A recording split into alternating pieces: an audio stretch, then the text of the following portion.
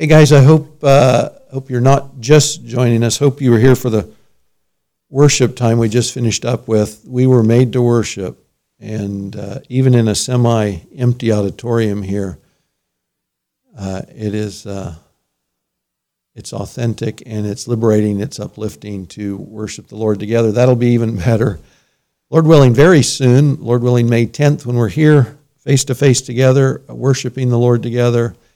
And then, guys, that's just a foretaste of what's awaiting us in heaven. So we look forward to that day. Let me pray, and we'll get into the message for this morning. Lord God, we humble ourselves before you. We acknowledge that you're God, that we are your creatures. We come from your hand. Life, Lord, comes from you.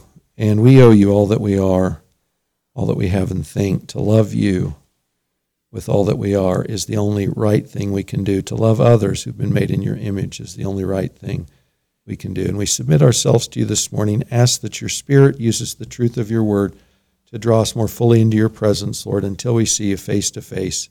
In Jesus' name, amen. You guys, hope you're looking at an image of a 2006 documentary film entitled An Inconvenient Truth. That film was based on former Vice President Al Gore PowerPoint presentation he'd been giving around the world. He said he'd given it over 1,000 times.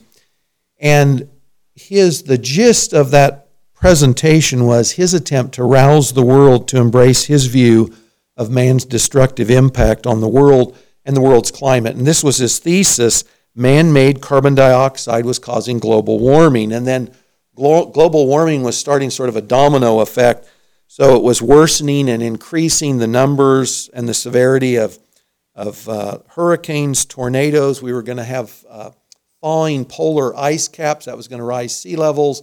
So we were going to have the loss of species. The area species were inhabiting for tens or perhaps hundreds of millions of humans that lived along coastal areas. This was going to be catastrophic as well.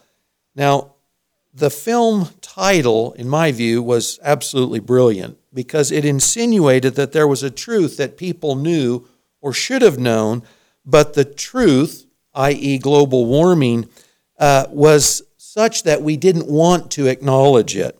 The implication that the global warming deniers were truth deniers, and the deniers of a truth that posed an existential threat to humanity's existence. Now, whatever you make of the film's content, the truth quality of the film's content, I'm not even getting into this morning, but I admire it for its success. It was made for about $1.5 million. It grossed $50 million worldwide.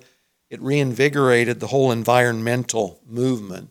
But the title and the insinuation is really what I want to key in on this morning. What do we do with inconvenient truths? That is, those situations in which something is presented to me that I know is true and it requires something of me. What do I do with that challenge, with that requirement? And it goes like this: I don't want to acknowledge that truth because I don't like what it would cost me to respond appropriately. We're in the 55th message of the Heroes and Villains series this morning. And remember, heroism in this series is faithfulness in the manner of Christ. And villainy is villainy in faithlessness to God and our Maker. And this morning we are looking at a villain and a truth denier. We are looking at Pontius Pilate, the Roman governor over Judea. He's the one who, of course, sat in judgment on Jesus. And when Jesus said he bore witness to the truth, it was Pilate who said, scoffingly, "What is truth?" He was the Roman governor of Judea from 26 to 36 A.D. He governed generally from Caesarea, that city on the coast of Israel. He didn't particularly like Judea, didn't really like the Jews. The fact that he was governor for 10 years was quite an accomplishment in that arena. But even so, he had some real faux pas. He unnecessarily excited the Jews by bringing military standards in with Caesar's image. Graven images were brought in to the Jews' holy city and capital, Jerusalem. They weren't backing down. He didn't want to either until he realized they would rather be murdered by Roman troops than let those standards remain in Jerusalem. He eventually capitulated and took them out. Luke 13:1 gives us another insight into the kind of man he was. It says there that the Galileans' blood Pilate mingled with their sacrifices. We don't know a whole lot more about them, but he apparently interrupted worship at the temple and murdered those who were in the very act of worshiping Yahweh by sacrifice. It's interesting, too, it was in 36 AD, because of complaints against him to the Syrian ruler, he was removed from office because, again, he slaughtered a group of Samaritans who were doing something related, we're not quite sure, to their worship there in Samaria. So the timeline, hopefully you have a handout and you're looking at the same elements at home. Jesus' public ministry years would have all occurred under Pilate's rule. So from about 29 to 33 AD, Jesus' public ministry. And then for the first few years of the early church, it would have been Pilate who was overseeing the area of Judea. The main point we want to take away this morning is in my view, it's hugely, hugely important. Faithfulness is often inconvenient. Be faithful anyway. And friends, what you'll find is faithfulness is very seldom convenient. It's almost always inconvenient for one reason or another. Villainy in faithlessness towards the Lord is often seen when we face something inconvenient in regard to our own desires and goals, and the temptation is to ignore the truth. Think of Al Gore's film title, Inconvenient Truth, rather than acknowledge the truth and what it requires of us. And then there's also a secondary temptation. So I'm faced with the truth. I don't really want to follow through, but I want to sort of hedge and be faithful in the ways I think I can. So I respond in more convenient half measures. It's not that I'm actually faithful. It's a form of faithlessness. But I do what I think I can conveniently do, not really up to the standard of faithfulness, but sort of pretending I am. If faithfulness to the Lord is tied to what we deem convenient, we'll find ourselves faithless again and again. So faithfulness in the image of Christ requires that we embrace truth, we embrace God's revealed will, and act on it even when we find doing so to be at odds with our own desires and against our own agendas. Very inconvenient indeed. And this is singularly important. And here I'm thinking of Jesus' words. Jesus said, if you save your life, if you do those things that you think preserve life as you want it, on your terms, he said you'll actually lose it. And what you'll find is that people who trade in faithlessness, because it's inconvenient, they live small lives. They become very insignificant. And it's interesting, related to Pilate, when he leaves the scene of Judea, in 36 AD, we know nothing more about him. His life, as far as any public record, is over. He becomes a very small character in history at that point, though, personally at least, though we'll talk about him a little bit later. The text we're going to be in is from Luke 23, verses 1 through 25, and I've chosen Luke's gospel. All four of them speak to the scene that we're looking at all a little differently, and we'll bring in some of the other gospel writers too, but Luke sort of neatly puts out Pilate and his inconvenient moment when he was faced with judging Jesus. So the place we're going to pick up, Brian mentioned in Sunday school, it's sort of odd to talk about the birth of Jesus, having just come through Good Friday and Resurrection Sunday, and it's sort of odd, but we're going right back to that biblical time frame and scenario. So right after Jesus' late night betrayal and his arrest and his trial by the Jewish leaders, early that next morning, he's taken to Pilate. And that's where we're picking up Luke 23, verse 1. It says there, then the whole company of them, the Jewish leaders, rose and brought Jesus before Pilate. They began to accuse him, saying, we found this man misleading our nation and forbidding us to give tribute to Caesar, saying that he himself is Christ, a king. Pilate asked him, are you the king of the Jews? He answered him, you have said so, and that's an affirmative. Pilate said to the chief priests and the crowds, I find no guilt in this man. Now, verses 5 through 12, I'll skip. Pilate sends Jesus to Herod because Jesus is from Galilee, where Herod Antipas rules. Herod's looking for some amusement, some entertainment. He doesn't get it. He sends Jesus back to Pilate. Verse 13. Pilate then called together the chief priests and the rulers and the people, and he said to them, you brought me this man as one who was misleading the people. After examining him before you, behold, I did not find this man guilty of any of your charges against him. Neither did Herod, for he sent him back to us. Look, nothing deserving death has been done by him. I will therefore punish him and release him. But they all cried out together, "Away with this man, release to us Barabbas," a man who had been thrown into prison for an insurrection started in the city and for murder. Pilate addressed them once more, desiring to release Jesus, but they kept shouting, "Crucify, crucify him." A third time he said to them, "Why, what evil has he done? I have found in him no guilt deserving of death. I will therefore punish and release him." But they were urgent, demanding with loud cries that he should be crucified, and their voices prevailed. Excuse me. So Pilate decided that their demand should be granted. He released the man who had been thrown into prison for insurrection and murder, for whom they asked, but he delivered Jesus over to their will. So this is where we'll pick up on Pilate's inconvenient situation. So put yourself in Pilate's shoes for a minute. He's in this incredibly unique, historically unique situation in which this Roman governor is now sitting or standing in judgment on Jesus. And as believers in Christ, we know Jesus is God the Son on earth. He's the Lord of lords. He's the King of kings. And so here is this sub-authority Pilate sitting in on his creator. It's an interesting situation and a very inconvenient moment for Pilate.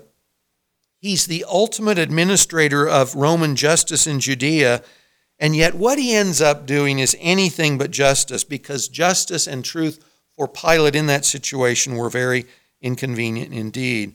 And here are some of the ways Pilate's situation was inconvenient and challenging. Think of this again. Who is Jesus?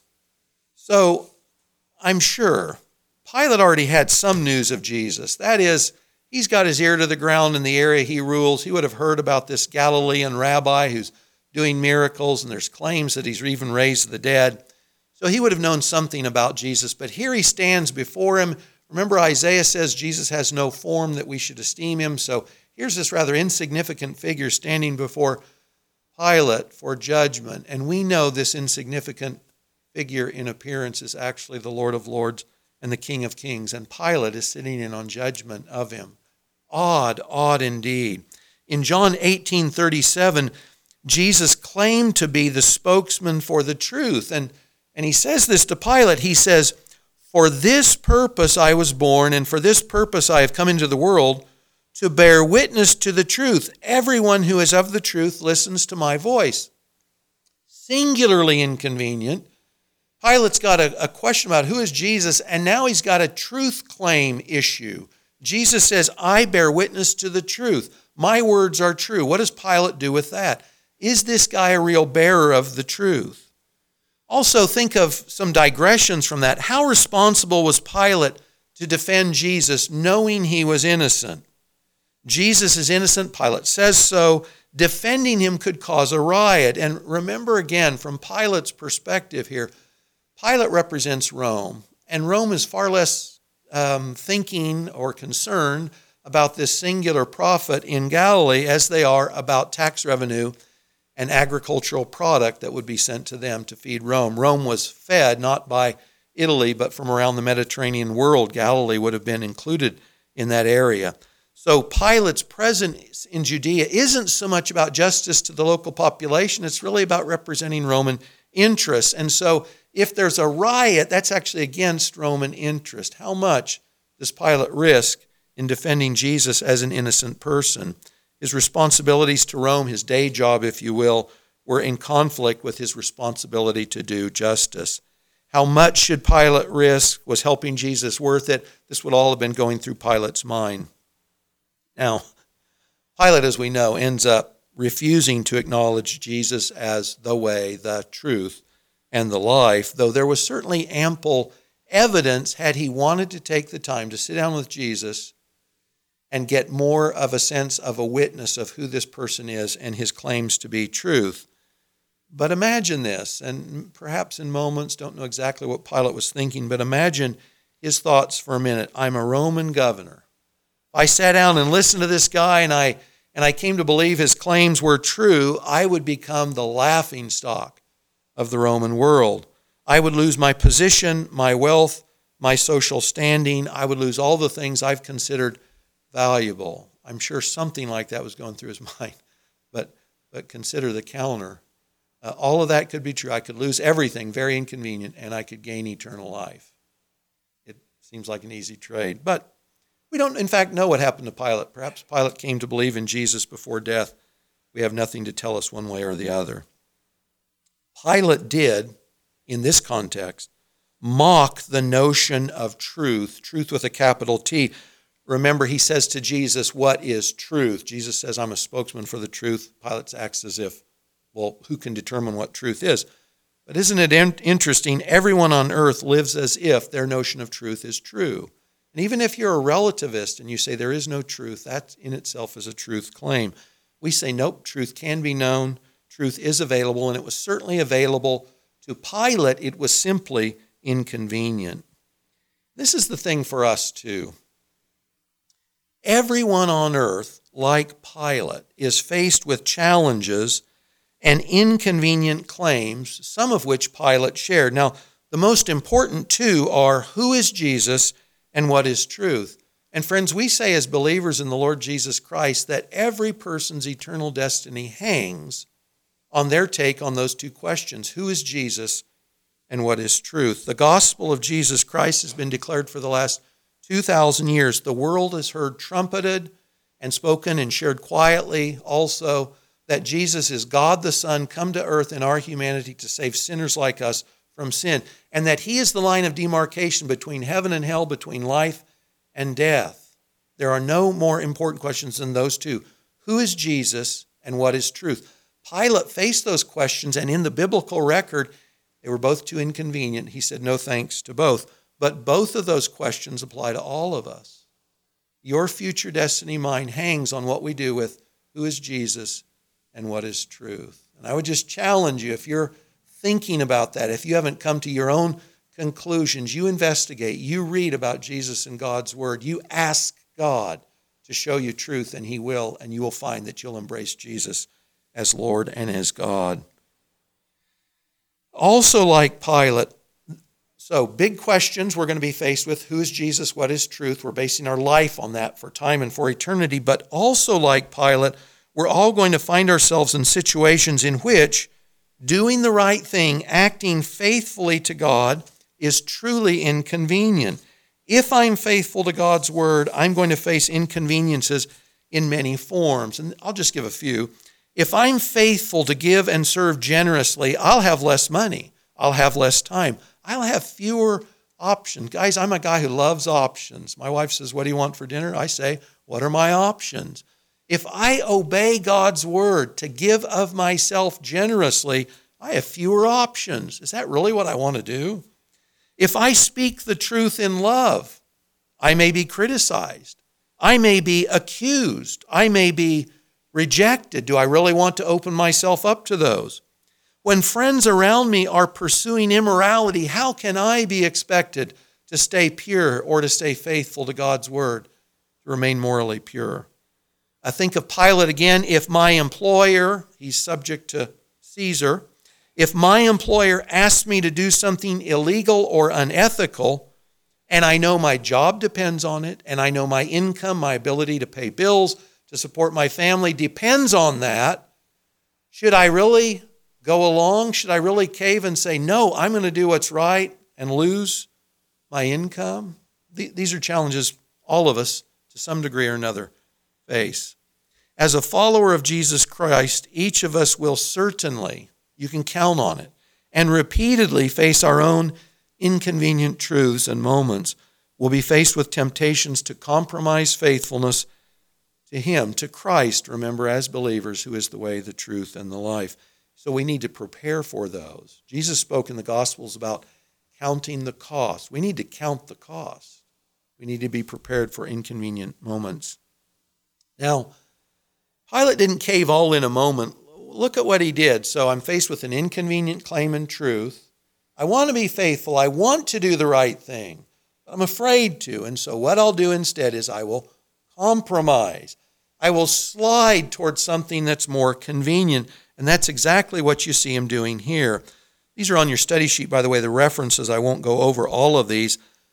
But notice on the front end, Pilate says something very clear, and he says it repeatedly. Jesus is an innocent man. So 4 times in Luke's gospel, verse 4, I find no guilt in this man. Verse 14, I did not find this man guilty of any of your charges. Verse 15, Herod didn't find him guilty. Verse 22, a third time Pilate says, I have found in him no guilt deserving death.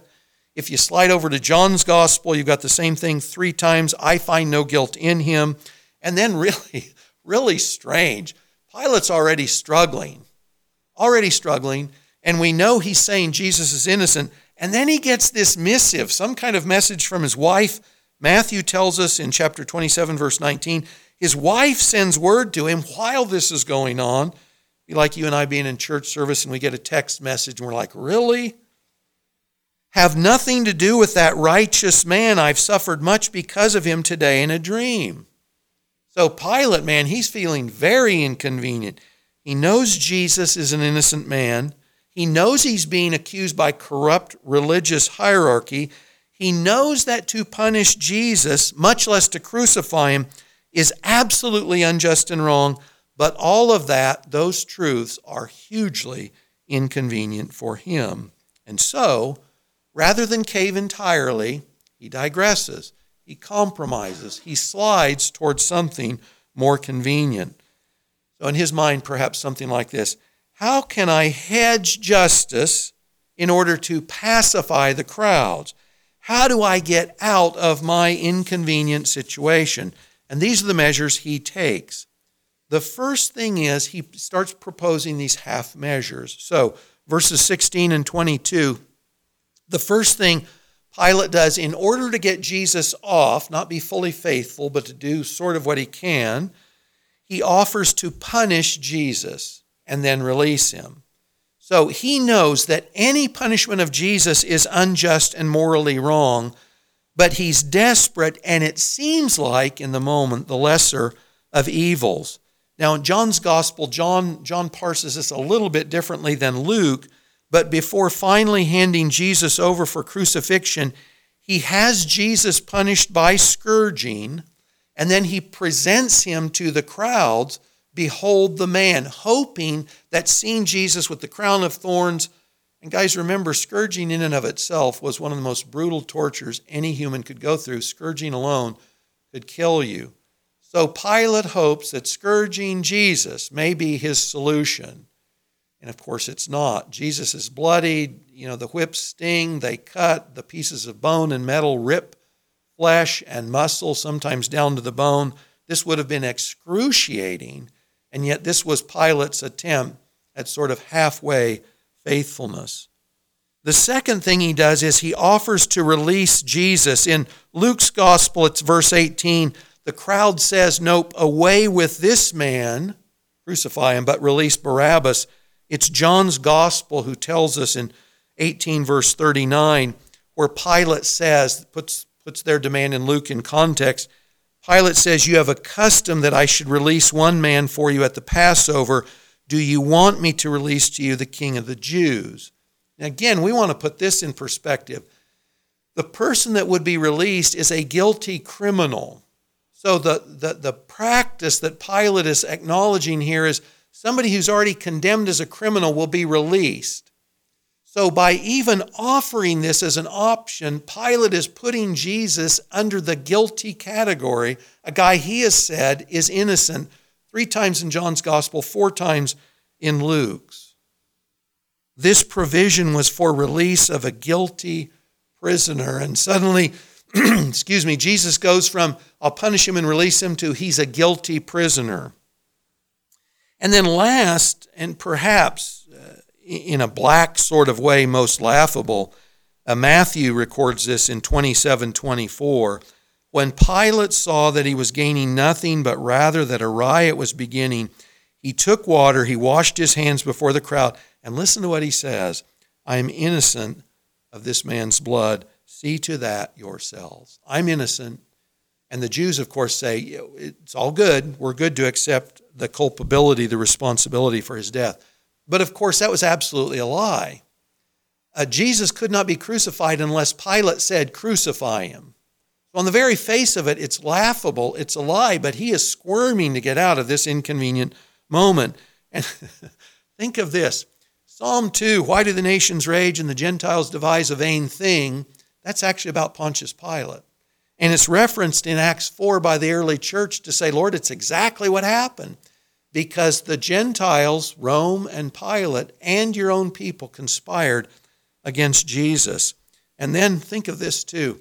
When the Apostles' Creed was formed in the 200 or 300s, it says in part this: Jesus was born of the Virgin Mary. He suffered under Pontius Pilate. In other words, the guy who washes his hand and says, I'm innocent, has been accused of Jesus' crucifixion uncountable times every time the Apostles' Creed has been read or recited for the last 1,800 years. Finally, of course, after these digressions away from faithfulness towards something more convenient, Pilate delivers Jesus over to crucifixion. So we say Pilate caved. He was faced with an inconvenient situation. He denied truth.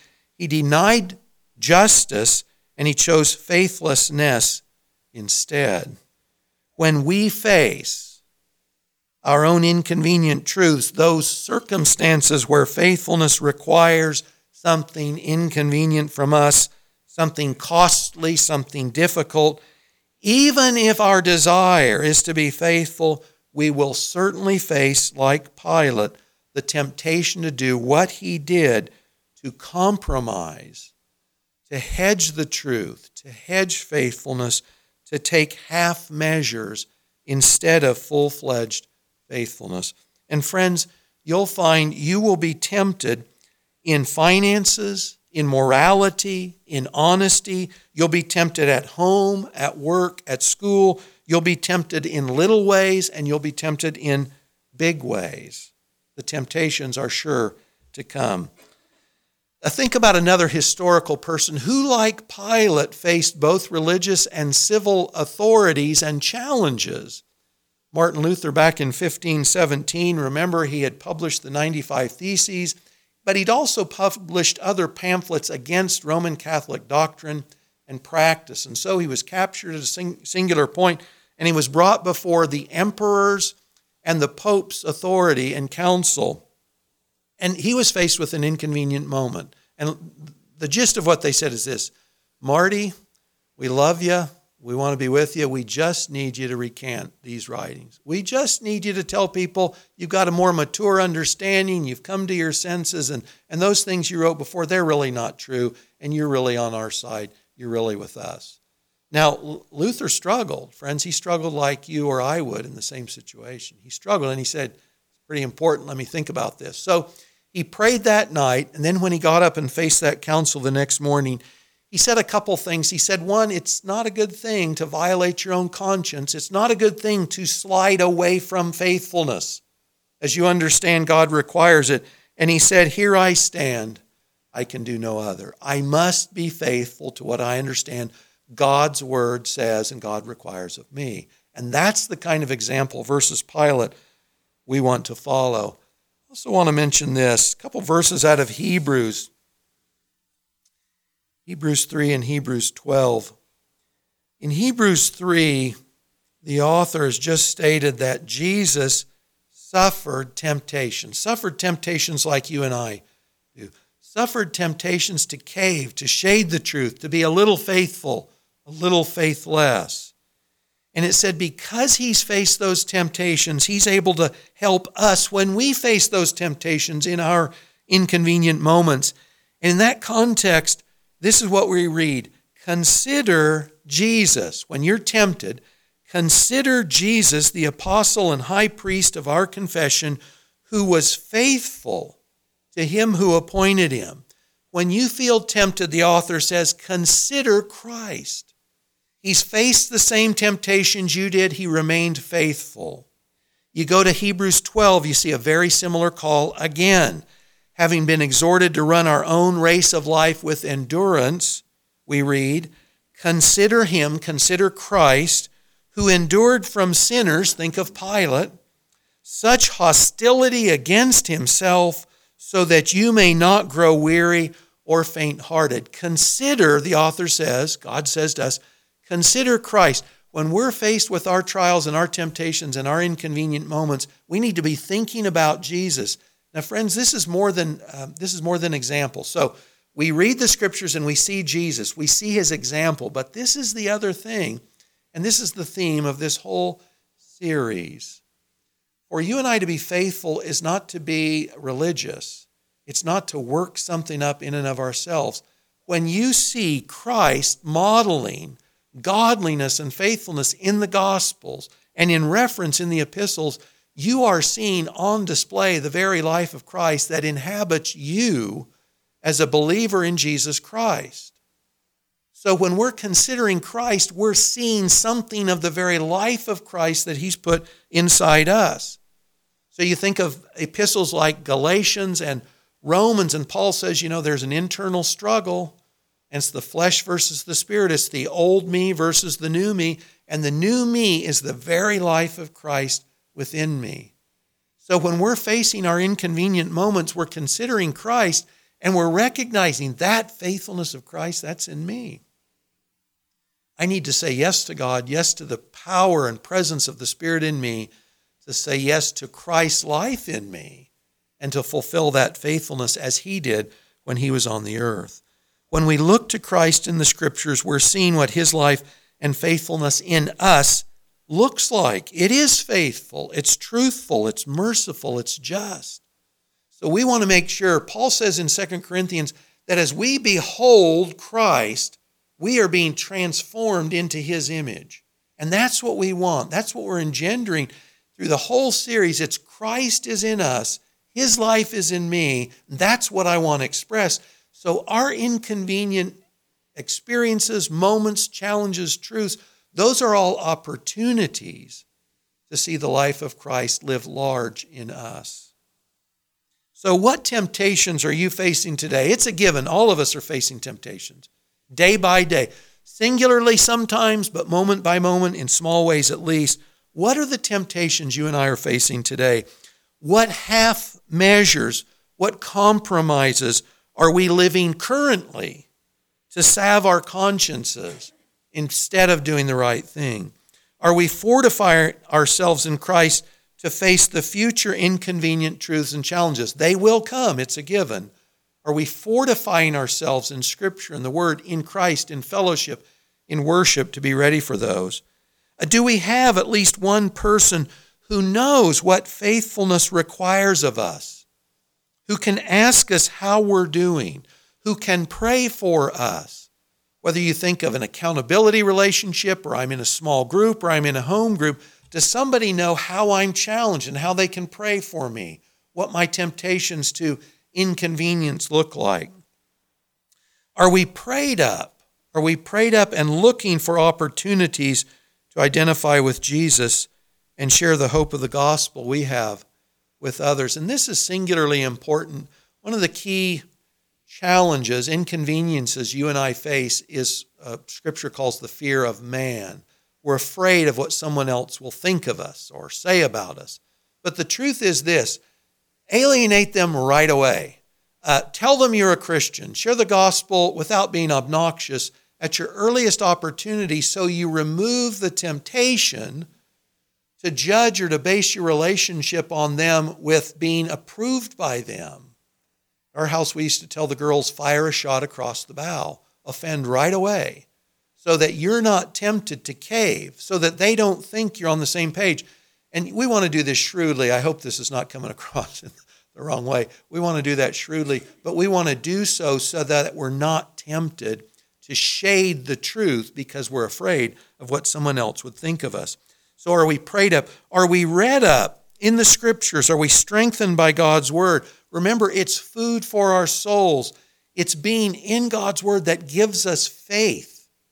Faith comes from hearing God's Word. Faithfulness is based on faith, period. Are we in God's Word? Are we feeding our minds with that? Are we changing our thoughts because we're being confronted day by day with the truth of God's Word? Choose to live big. What you'll find in your own life is this: when we choose to reject the inconvenient truth, when we choose to compromise or slide towards something more convenient, what you'll find is this: you'll regret it. because you choose to be a small person instead of a big person, because you choose to live a lie instead of living up to the truth that Christ is in you and you are in Christ, and Christ is enough. So we want to live big lives because Christ is big, because Christ is in us. We want to reject the temptation to live like Pilate, facing our inconvenient moments and truth. We want to live big because Christ is in us, and faithlessness makes us very, very small creatures indeed. Well, with that, let me pray and ask God to apply these things to our life. Lord, we're clay. Paul says in 2 Corinthians, we're clay jars, but inside those clay jars, there is the treasure, there is the gold of Christ's life. And Lord, in cracks and breaks, in convenient and inconvenient times, we invite you to help us to allow Christ's life in us to live big, to shine through. Help us to overcome those temptations to live small, to slide towards convenience instead of simply following Christ. Lord, help us to repent of current practices by which we're saying no to you, no to faithfulness.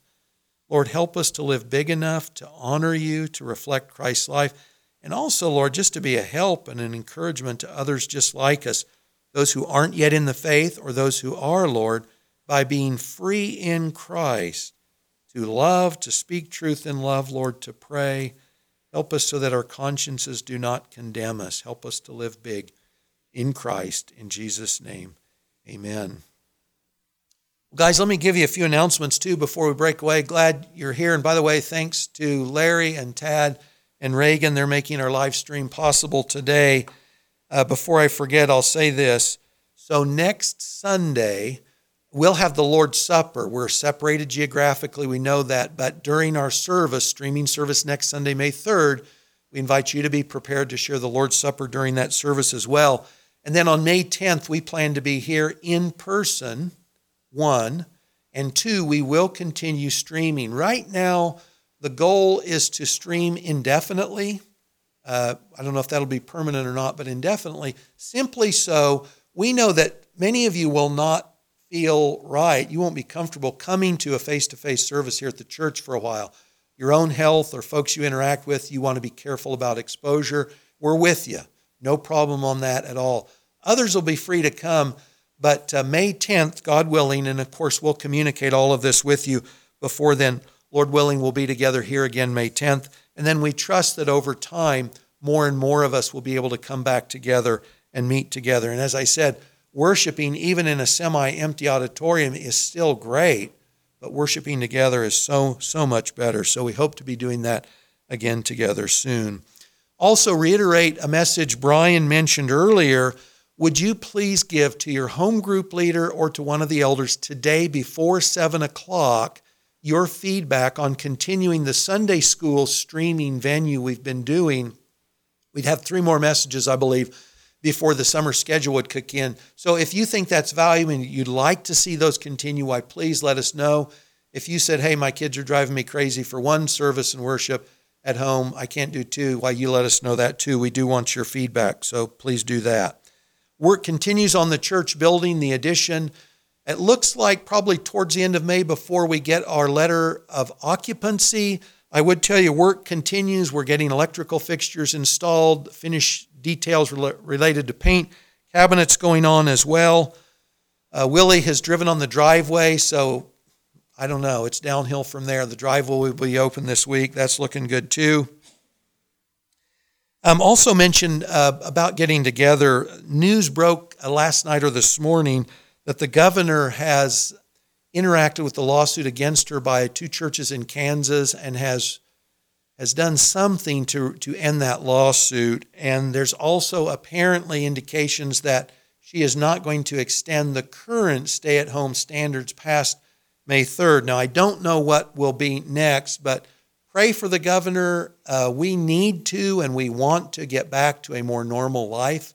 We want to be careful, of course, as we do so, but folks need to work. Folks need paychecks. We need to be able to get together again. So pray for the governor to do right by that. Personal prayer requests, you can see some on the download document you have. You can just view that as a PDF online as you will too. I won't say more about that. And if you need anything, seriously, let your home group leader know, let one of the elders know. We want to take care of each other during this time and glad to do so in any ways possible. To the building again, and sorry, I'm all over the place. I've got all my notes jotted down here in proper order. If you got pledges, we sat down and looked at our income. We still need, I think it's about $8,000 to finish the project without financial delays. So if you've got pledges, please send those in. And by the way, I've talked to some of you. I know some of us could contribute above any pledges. If you can do that, this would be a great time to do it. $8,000 to finish up and be able to get in, Lord willing, by the end of May. Wouldn't it be fun to be here on the holiday weekend and have a potluck in the new building addition? So I hope we can do that. No pressure. We're trusting the Lord for all of that. So God bless. We'll see you here streaming next week at the same time, and we'll let you know what we're going to do with Sunday school venue. So do give your feedback today before 7 o'clock to your home group leader or one of the elders. God bless. Keep the faith.